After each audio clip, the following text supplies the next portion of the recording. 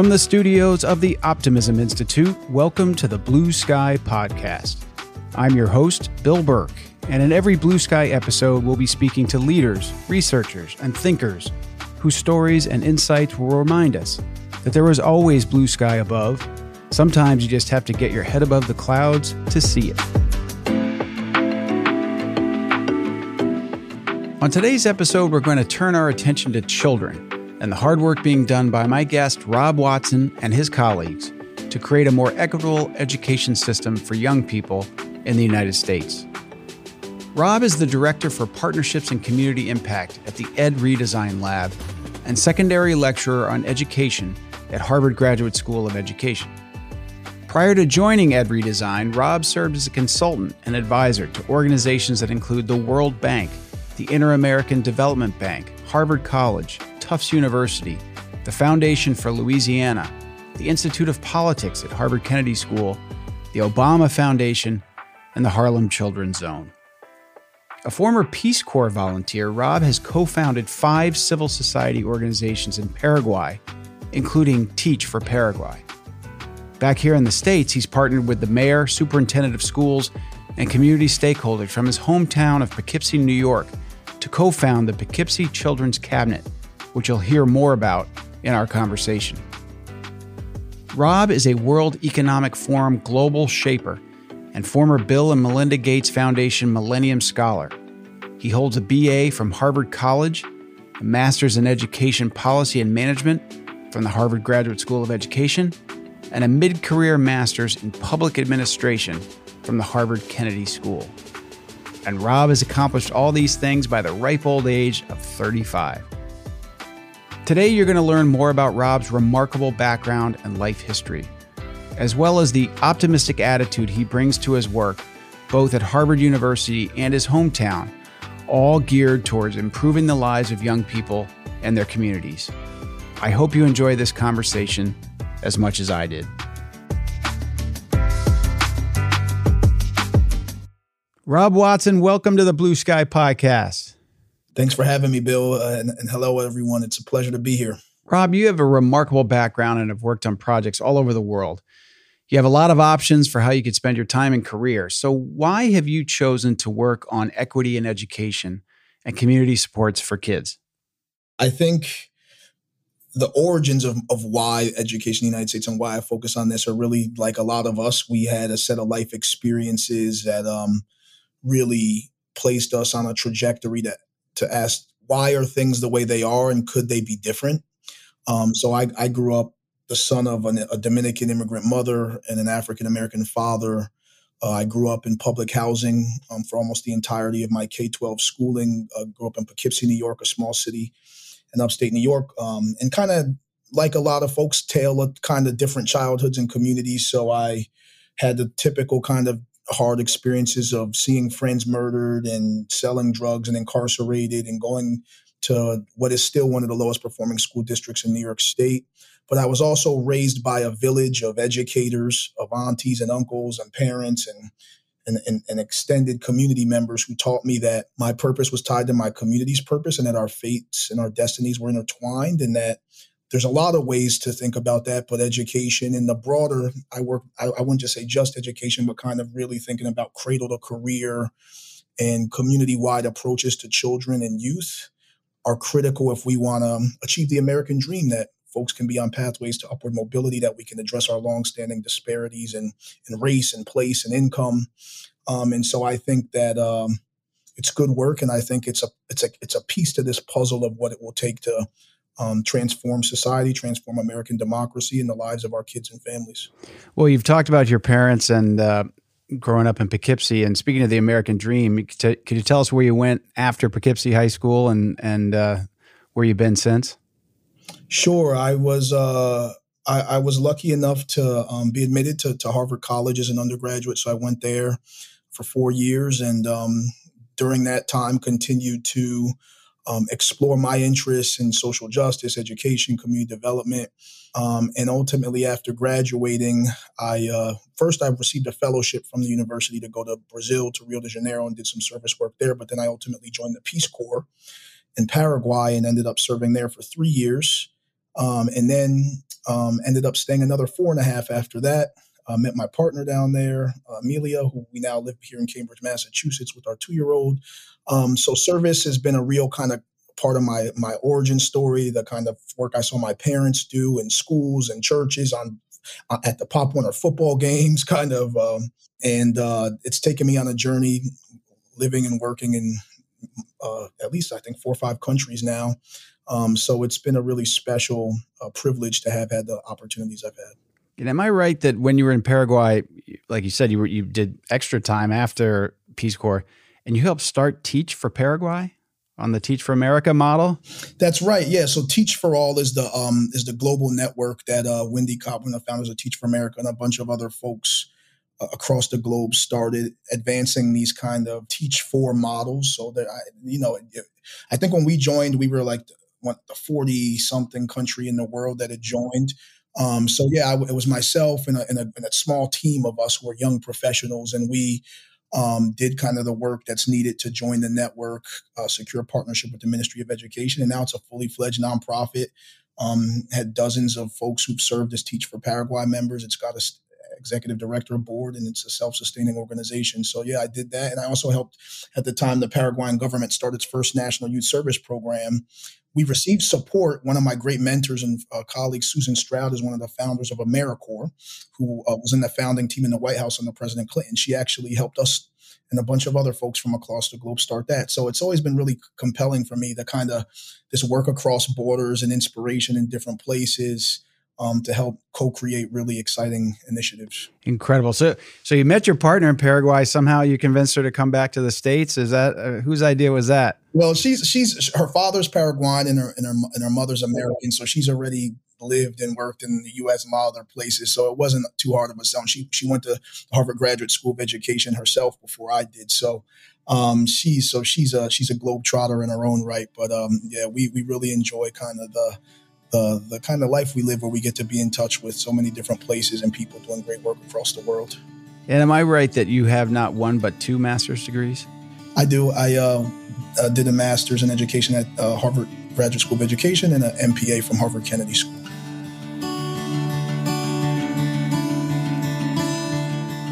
Listening to Rob describe his upbringing, it's easy to see why he's chosen his line of work. And soon you'll hear that it also explains some of the models he's developing and implementing.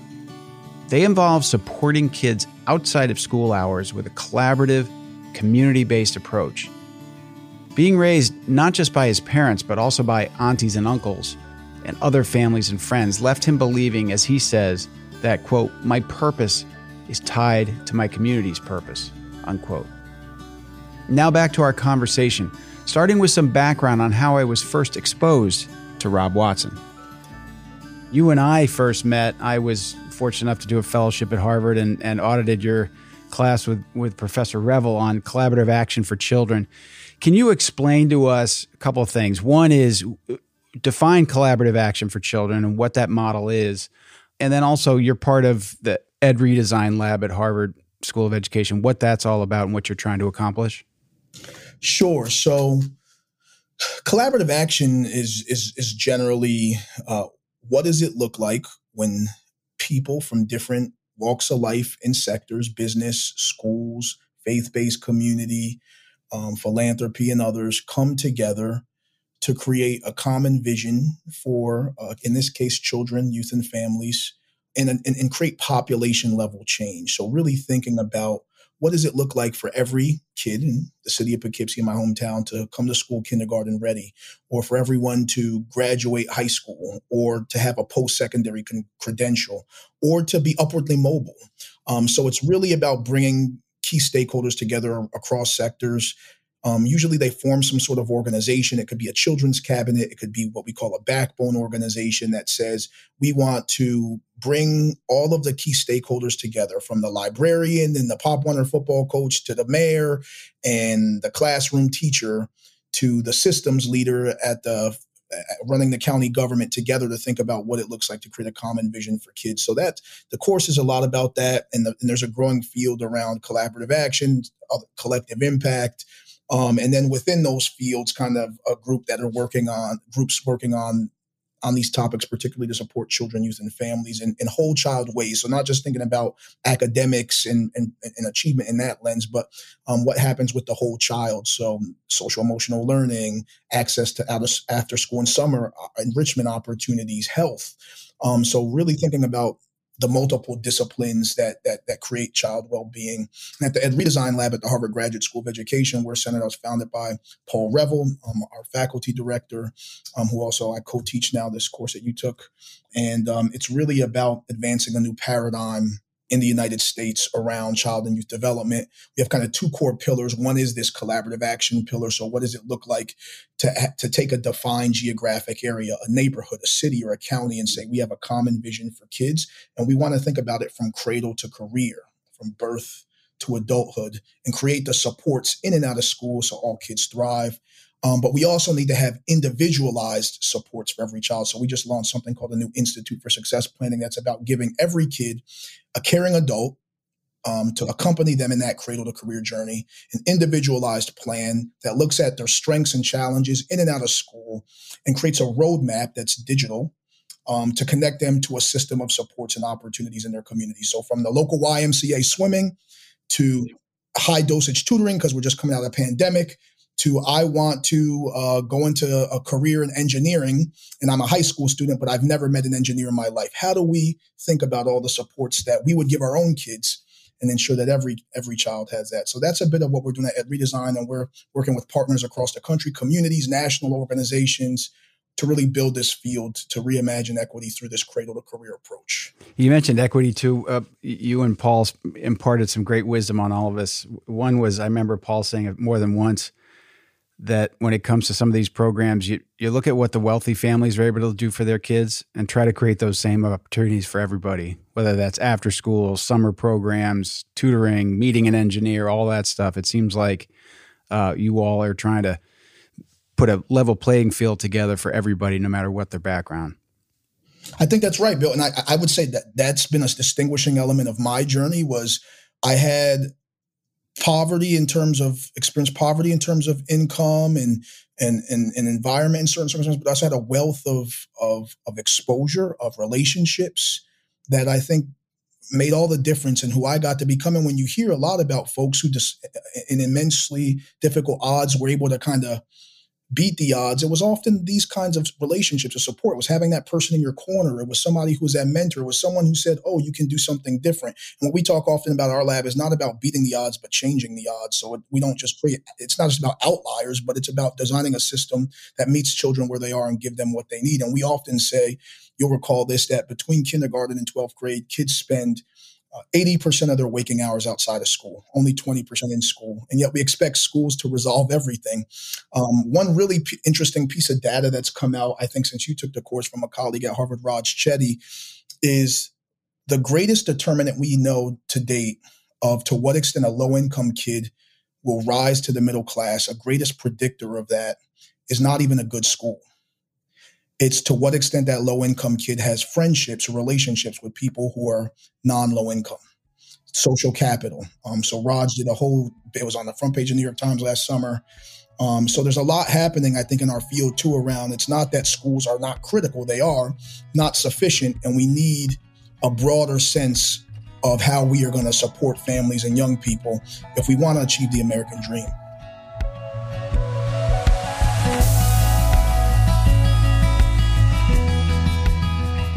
Rob mentioned the work of Raj Chetty around the value of people from different socioeconomic backgrounds being exposed to each other and how young people from disadvantaged situations have a better chance of achieving success if they grow up with at least some exposure to people with more resources.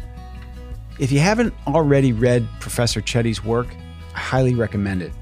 I'd also add that there's a lot to be gained for people with more means to get to know people with less, to better understand and appreciate their lives and struggles. And I really like the phrase Rob used here, not beating the odds, but changing the odds. It's an optimistic take that the game itself doesn't need to be static. We can adjust the rules and change the odds to create more equity and better outcomes for more people. Getting back to Rob's personal story, I wanted to dig a little deeper, and I asked him about what the biggest influences were on him when he was growing up. For me, I was extremely lucky because it started with my parents. So I grew up with my mother and my stepfather, living with them in public housing, and I have 6 younger siblings from my mom and my stepfather, and another sibling from my father and a former partner of his. So all 3 of them injected into me like this fierce belief that I was capable of anything. And my father was the one really who was, he grew up in the city of Poughkeepsie himself, from an African-American family that came from the South. And he was an educator. He went from being a custodian at our local high school as a teenager as a part-time job to he became superintendent of schools at one point. He was a principal and educator. So I grew up between my mom's household and his. He was somebody who always believed in the passion. Education was the first person ever brought up a Harvard and always took me and my sister, his daughter, to visit college campuses since we were young. So I had the benefit of having grown up in both a very high poverty household, but also having some of the exposure that typically middle class kids get.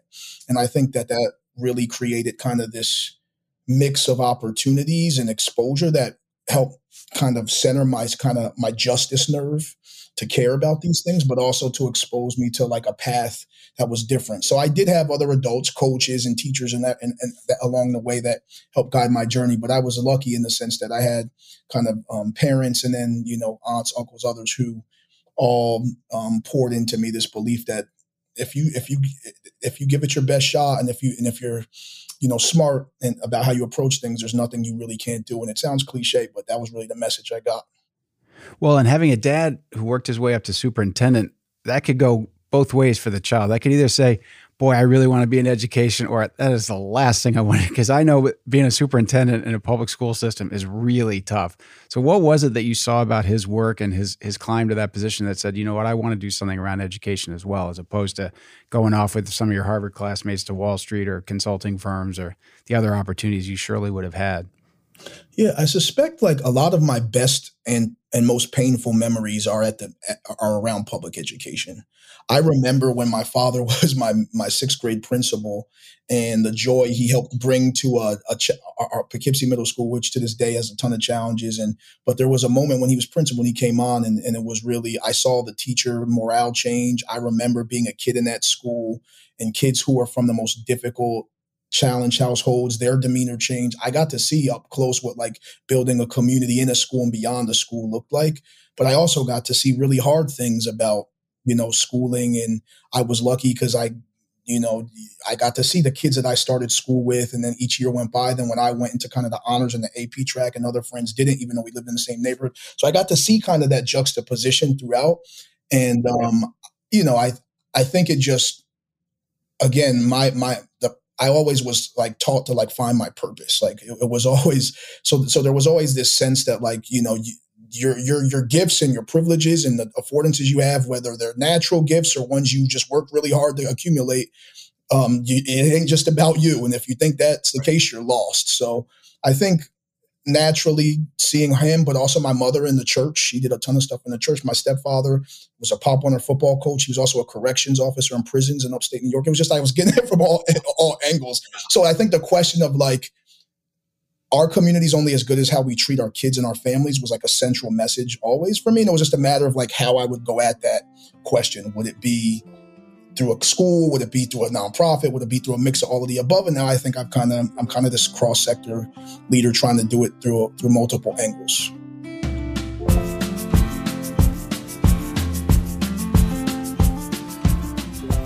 Listening to the words Rob uses to describe his upbringing, you can hear the optimism come through when he says he developed, as he describes, a fierce belief that I was capable of anything.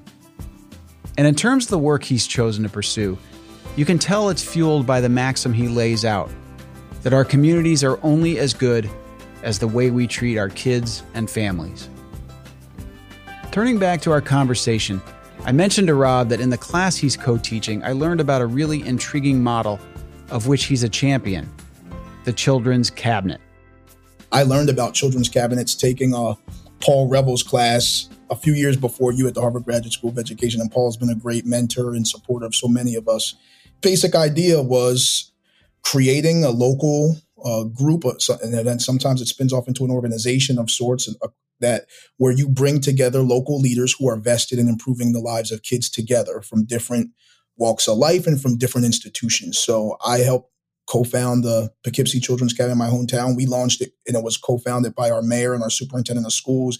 We have an executive committee where you have college presidents and parent leaders and nonprofit folks and the president of the teachers union and the local library system. So it was really about bringing folks together to create a common vision for kids, in this case, Cradle to Career. So that's how we started. Our children's cabinet started in February of 2020, 1 month before this little known thing called COVID-19. But it turned out to be a great resource for our community during COVID and beyond.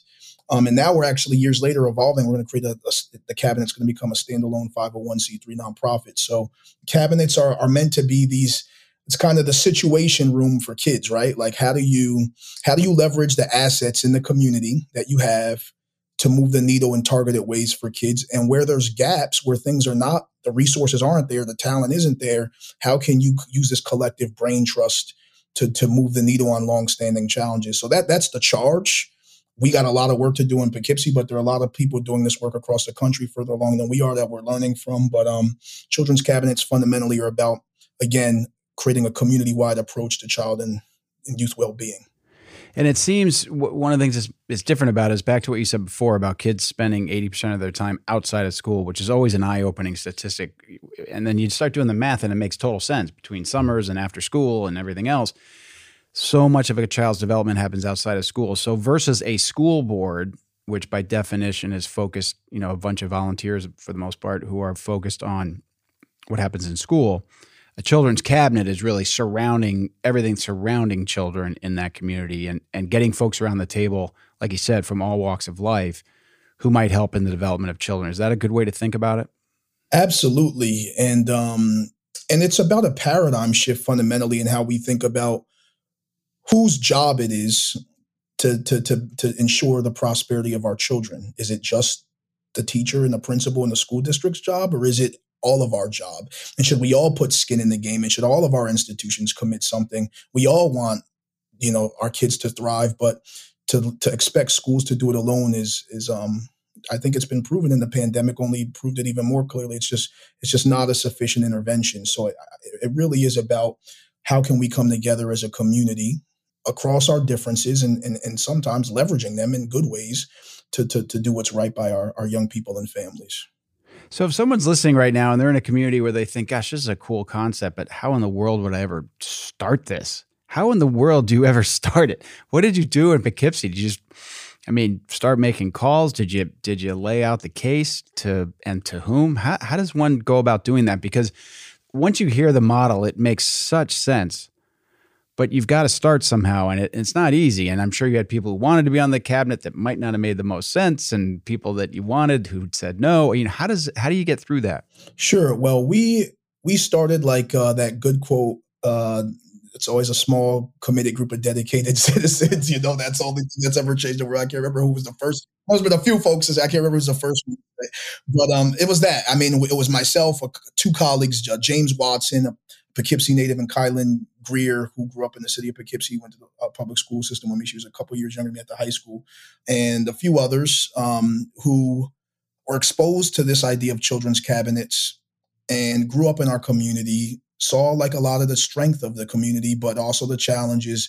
And we decided to organize a summit in August of 2019 called the Poughkeepsie Summit at Harvard. We used a catchy name to get folks to leave the city of Poughkeepsie, come off site. I was working at the Harvard Kennedy School at the time, and come off site for 2.5 days, I believe, and talk about some of the big challenges our community was facing and the opportunities in front of us.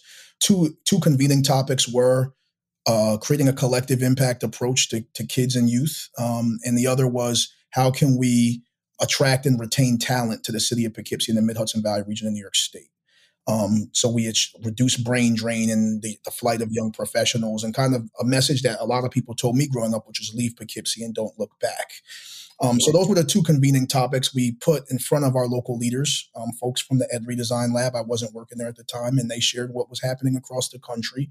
And I think what was critical about that moment, that I think is true of a lot of the efforts I know across the country, whether it's a children's cabinet or a backbone or whatever is the name that a local community is using, is a big part of this work is exposing local leaders who are committed and doing compelling work anyway to what's possible through coming together in these type of ways to go further than any of us can go by ourselves within our own organization or program or silo, that there's some sort of value add to what we all care about when we join forces. And so for us, it was having that small group of local champions. We all had relationships in different segments of the communities. We then had those relationships help us in reaching out to others, form the cabinet. We had 2 leaders at the time, our mayor and superintendent, who also were really compelling as kind of conveners with us of this. But ultimately, I think it was that critical mass of a few, 3-4 people who said, we want to come together and think creatively about this, but then having the opportunity to have the exposure to what was happening across the country around this. And I think much like we want that young child to know there's a whole world possible out there for them, people doing social change work need hope too. I was with Jeffrey Canada a few weeks ago with 18 City of Poughkeepsie leaders at the Harlem Children's Zone for 2.5 days. His team is supporting us on a Cradle to Career strategic plan. And he said, despair is infectious, but hope is too. And I think to this point of this podcast you got here, but I think like optimism, to create the optimism we want, you have to expose people to what's possible despite the many challenges we face in the day-to-day. And so it's not obvious that we create the exposure moments to like level up what people think is possible. So one of the big things I think we've done these past few years is just expose local leaders. There's a world out there outside of Poughkeepsie where a lot of cool things are happening. A lot of people like us, lay people who just care. And let's learn. And we have a lot of great things going on in our community, but we could learn a lot from others. And often doing that, a lot of serendipity ensues. Oh, that's beautiful. And Jeffrey Canada is what a great model, and just like the human embodiment of optimism from everything I've ever seen of him and his work. So that's the Harlem Children's Zone, it's called, I think. So that's something that, so if someone wants to learn more about his work, that's there. Is there information about the Poughkeepsie Children's Cabinet that people can access online, or others around the country you'd point people to as examples? Sure, yeah. We're Poughkeepsie Children's Cabinet. You can just Google us and you'll find I think it's pkchildrenscabinet.org. The Harlem Children's Zone is really the pioneering organization, and in many ways is kind of the inspiration for this whole field. What Jeff and the amazing team has done there. They were so successful in Harlem. They recently launched the William Julius Wilson Institute at Harlem Children's Zone, which is now supporting communities across the U.S. in this field building work. And I'm privileged enough to work with them and receive support from them through the Poughkeepsie effort as well. And they're really helping communities grapple with what does it look like to tackle these messy problems, but create a pathway forward through this cradle to career approach. And I'm also lucky at Redesign Lab here at Harvard to be doing the same thing as well. So I think, for folks who are thinking about this, definitely there's a field, there's a movement happening across the U.S. and there's different organizations, Harlem Children's Zone, purpose-built communities, Strive Together. There's Partners for Rural Impact doing this in a rural context. So there's an emerging field happening here. We talk about it often with Paul Revor, the way social entrepreneurship became a field. And folks at the top business schools started saying, I think it was Milton Friedman who was like, it's only like markets are only meant to make profit. It's like, no, you don't have to make that false choice. And that became a whole field. Is the same way this kind of cradle to career, collaborative action field is emerging with schools continuing to be critical, but a broader, bolder cross-sector approach to supporting families on the ground.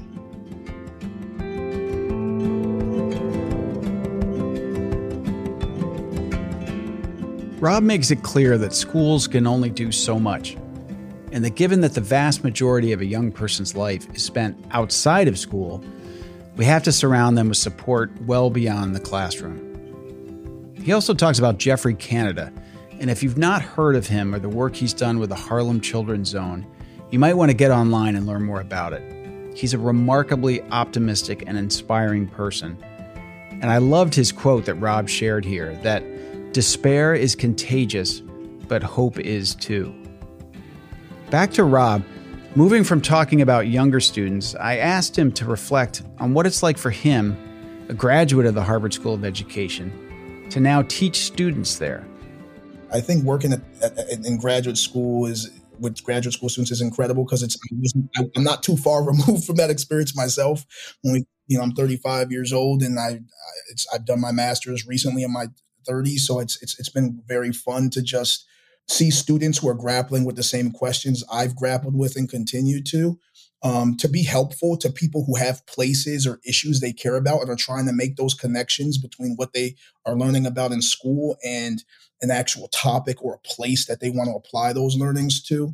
I think because I'm a recent kind of graduate of several master's programs in the last, 5-6 years, I also think I have still a student perspective on the teaching and learning and what really sticks and how we should make good choices. So I really have found it tremendously rewarding.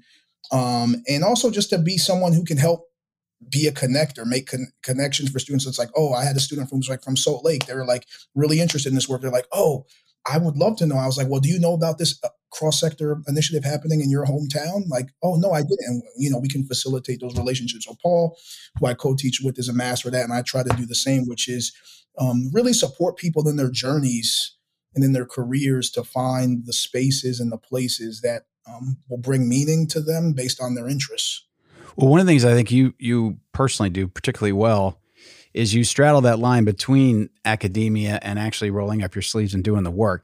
I know it can be frustrating sometimes for students, and I think maybe even more so graduate level, maybe not, maybe more undergraduate. But you sit in class and you say, well, this person's never actually gone out there and done this, or what are they? It's all just academic and it's not real world, get your hands dirty kind of stuff. And somehow, I don't know when you sleep, because I looked at your LinkedIn profile and I don't know how you get it all done, but helping out, co-teaching a class, Poughkeepsie, which is a bit of a drive, Children's Cabinet, how you get it all done. But I would think that's something that you really bring. I know it. I've seen it. Something you really bring to the class. And I wonder if you still do this. When I went through it a year ago, students actually got to work very directly with folks in Poughkeepsie, and then also Chelsea, Massachusetts, I recall, was the other city. I was on the Poughkeepsie team, and actually get to, in our case, it was Zoom with these folks who were in there every day doing it. Is that still part of the class? And if not, I hope it is again in the future, because I thought that practical hands-on stuff was really powerful. No, we definitely, the course remains a field course. So obviously you took it during the pandemic and another phase in the pandemic where we were doing an online version. We just did it again this past fall, and it was an in-person version. And we worked with Chelsea, Massachusetts again, and Cambridge, Massachusetts this time actually as well. So we had Paul ran point on the Cambridge team, and I ran point on the Chelsea. So we had visits to the community. Students are working on different projects and interdisciplinary teams. So it's great, and that's what I really enjoy about the course is it's okay. We've learned about all these amazing concepts, and I buy your argument. Yeah, we need to bring people together to solve these big, messy problems. But what do I do when I wake up on Monday morning? And I'm with this local community with people who are trying to do the work, but they have to limited time. People have families. There's a lot going on. Like, how do we move the work forward? So I think it's a really great hands-on experience for students. And that's like a core component of the course. So I can't see that changing. So yeah, it's been done in person and virtually. I took the course back in the day, and I worked with Revere, Massachusetts.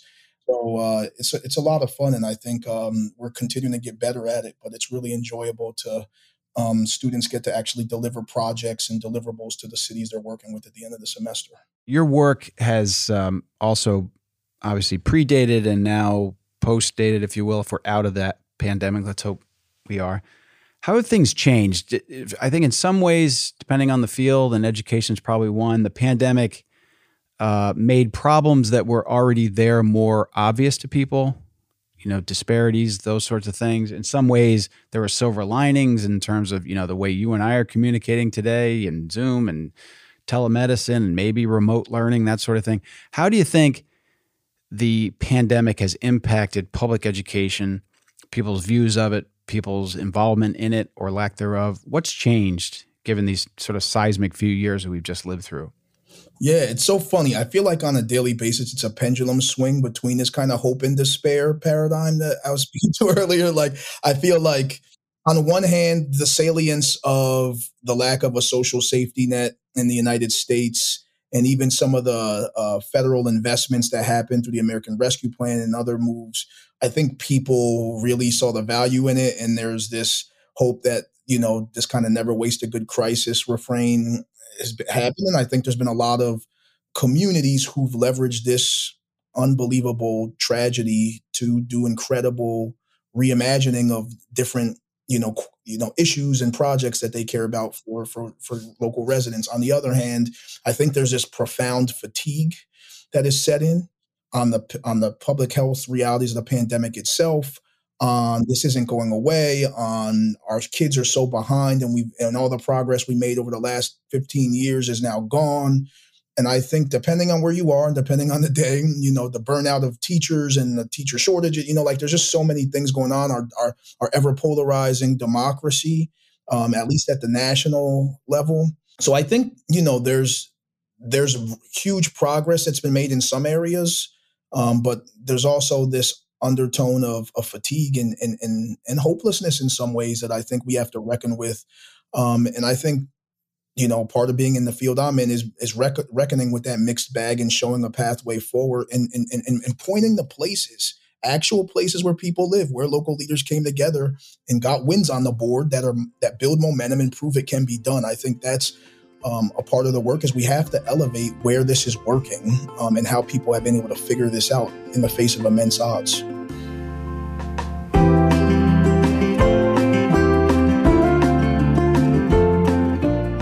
Rob's phrase, reckoning with that mixed bag and showing a pathway forward, is a great description of the role of true optimists.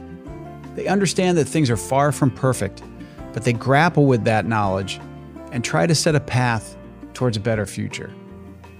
And I think that with life's mixed bag, it's really important to stop every once in a while and take stock in your wins. Any victories, big or little, that you've achieved in the work that you're doing. It was in that spirit that I asked Rob about whether he could point to any wins in the short period of time since his Poughkeepsie Children's Cabinet was formed. You mentioned wins on the board. You started the Poughkeepsie Children's Cabinet at a tough time right before the pandemic, so you haven't been at it very long. To me, there's a win just of having set it up and gotten the people around the table and focused on it. Do you have specific wins that you can point to or things you say, okay, we've already done this, what's next? What are the next things? Are there wins you can point to already? Sure. So when we got started, there was like emergency COVID response wins we got. So that was like, March 2020, we convened our children's cabinet and the school district sends every kid home like everywhere in the world. And, low income kids, we didn't have access to digital devices or internet. So we were able to raise as a cabinet $150,000 in a few days, handed that check to the superintendent of schools to get more laptops because the state aid hadn't come through yet to provide one-to-one devices to every child.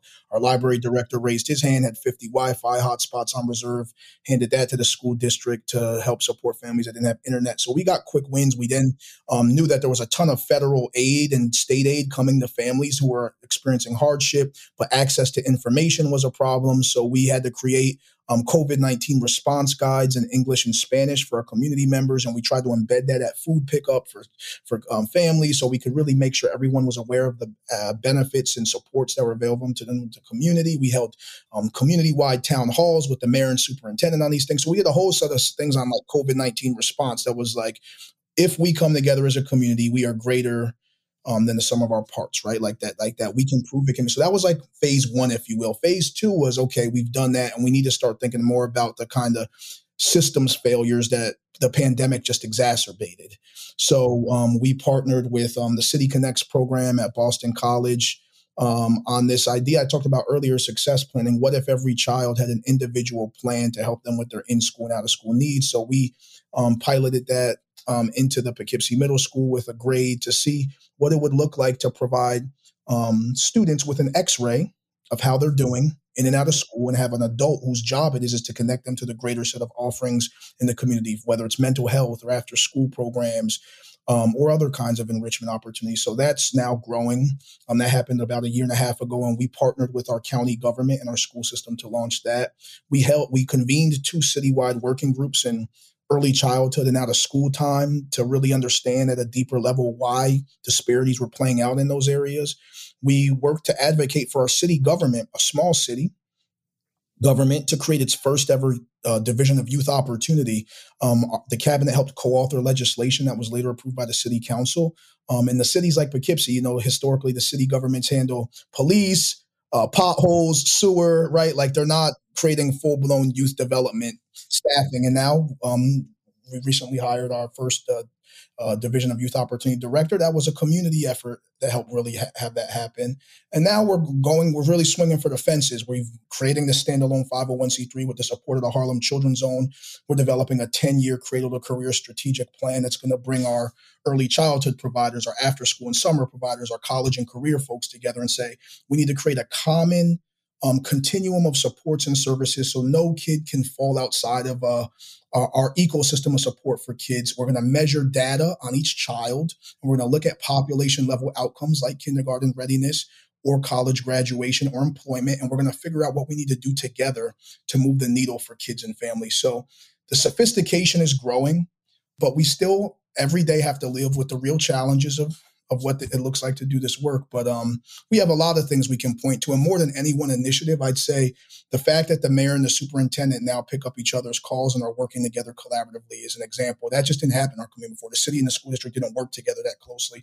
The fact that our county government has now stepped up, which has more resources than both of them, and said, we're going to get on board on this. The fact that our biggest philanthropy is now saying, I'm putting skin, it's really our direct service providers are connecting with communities across the country trying to do the same thing. It's that cohesion that we aren't guaranteed to succeed, but I think we're guaranteed to not make the same exact mistakes we've made before. And I feel good about that. I like our odds. We're not there yet, but I like our odds. That's quite a list of wins. And it's interesting you talked earlier and you said it again that this is going to turn into a 501c3 because as you described these wins, particularly when you said raising that money at the beginning of the pandemic, that's often what a 501c3 organization's board of trustees would do. Part of your job often is to raise money. It's usually not, I can think if ever, the job of a school board to do that. School board has the city funds. It works on a budget, works on legislation, that sort of thing. So what you've done, I think, is created a whole new model.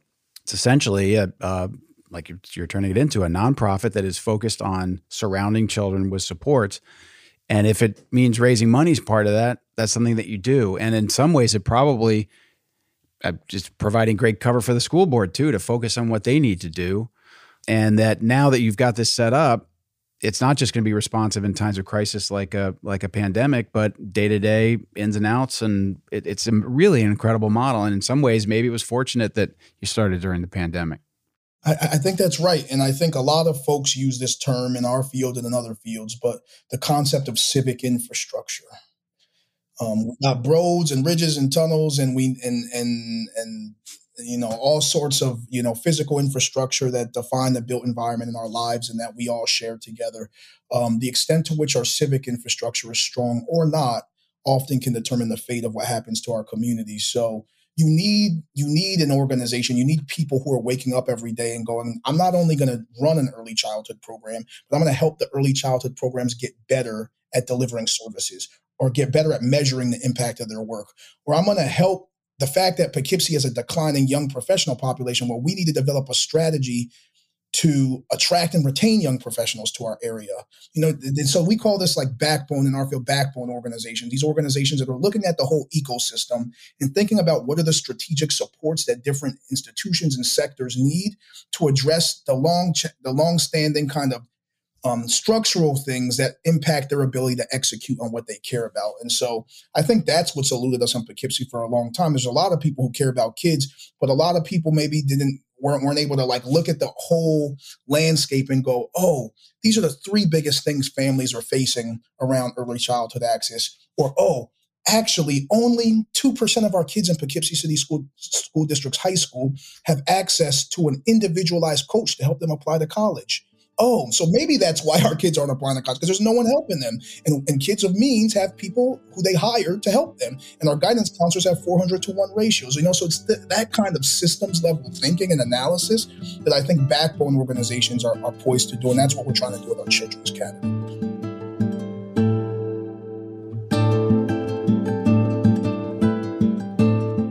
To be honest, I didn't expect Rob to have such a long list of wins for his cabinet's work, given it hasn't been in existence long and since it was formed during such a challenging time. But did you hear the pride and enthusiasm in his voice as he rattled them off? Just think about how contagious his attitude must be with the people sitting around that cabinet table doing such hard work. And despite acknowledging the uphill battle for Poughkeepsie schools and challenges like a 400-to-1 student to guidance counselor ratio, he's able to say that he, quote, likes our odds. And now, a wrap-up of my conversation with Rob Watson. You're an incredibly inspiring person. Your work is incredibly inspiring. And I'm sitting here wondering, and I've teased you before about politics. I'm never sure if that's always the best use of people's times. You're going to get a lot done. But you're so busy, you might not think much about this, but what's next for Rob Watson? I mean, where's this going? You're a young guy, you're raising a family, but what's in your future, do you think? Or are you just so focused on today and tomorrow that you don't think much about that? No, come on, Bill. I appreciate you thinking highly of me in these ways. I just try to do my part, and much gratitude and inspired by everything you're doing here with Optimism Institute. Me and my partner talk about this a lot, and we like to think of our life in chapters. I don't think either of us want to do the same thing forever. We, there was a time when my central focus was on youth development and service in Paraguay, and then it was back to Poughkeepsie, and now it's Poughkeepsie plus all the communities across the U.S. I'm working with. And tomorrow it might be something different. I've also done stuff on democracy and civic engagement. So I like to think sometimes I'm more focused on democracy work. Sometimes I'm more focused on kind of poverty and education work. I kind of see my life in action. What is elected office something down the road? I honestly don't know. I mean, it's something like anything you think about where you're best positioned to make change in the world. But Paul Revell talks often about the zigzag of folks like us who've lived a lot of lives, and I'm kind of happy and content with the adventure of letting things play out the way they're gonna. And but I do know that no matter what I do, I always want to be at the forefront of things that are consequentially improving society in some way, whether it's helping low income kids rise to the middle class, or whether it's making democracy better. And work for all people. So whatever the issues are, I just know that I want to be at the forefront of things like that. And I know you will be. And you said you have a son? A daughter, Maya, 2-year-old daughter. Maya, who, as any parent knows, it helps you grapple all over again with, if you work in this world trying to improve the lives of kids and families, having a child of your own, it just takes things to a whole other level. But such a joy. Yeah, and I bet you know too, because I asked you about your inspiration, and it was you started with your parents and watching your dad work his way up to superintendent, and whether you know it or not, and she's only 2, but she knows what you're up to, and she's observing it, and there's a bit of a circle of life thing happening here, because I think that you were inspired by your own parents, and I guarantee you're inspiring Maya with everything you're doing. You've inspired, I know, your students, my wife and I, who audited your class. Just all I can say is keep up the great work. You're a great inspiration, and I really appreciate, as busy as you are, you're taking the time to talk to me today. No, likewise, Bill. And yeah, I mean, it is something else to have a little one. I think it keeps us honest. And I think again, for all of us who are parents, who have privilege, I think it just only further begs the question of, I want everyone to get the same affordances that my daughter has. So it only regrounds me in what the amazing kind of things she gets to live and the relationship she already has. She's been in more countries already than I've been to until I was an adult. So, I mean, it's a really powerful thing, but I also think it begs the question of, how can we make it not about luck? How can we eliminate luck from the equation and just create a society that treats kids and families well? And wherever you are in the political spectrum, I think we all want for our kids what we want for society. I'd hope, right? So I think there's an opportunity there for us to continue to get better. Well, Rob, you're an inspiration. I really appreciate your time. Thanks for joining me on my podcast. No, thank you. And I'm optimistic after this one. So you got to. I was already on your side, but you got to convert out of me. So keep going. This is deeply needed in the country and in communities everywhere. So just much gratitude to you for doing this. You got it. Thanks, Rob.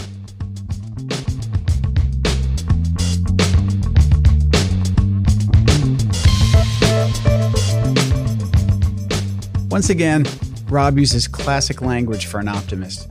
He describes the adventure of letting things play out the way they're going to. Not the scariness, not the panic, but the adventure. I love that. And it's great to hear how open Rob is to a variety of pursuits down the road, as long as he can be at the forefront of improving society and, as he says, to help to not make it about luck.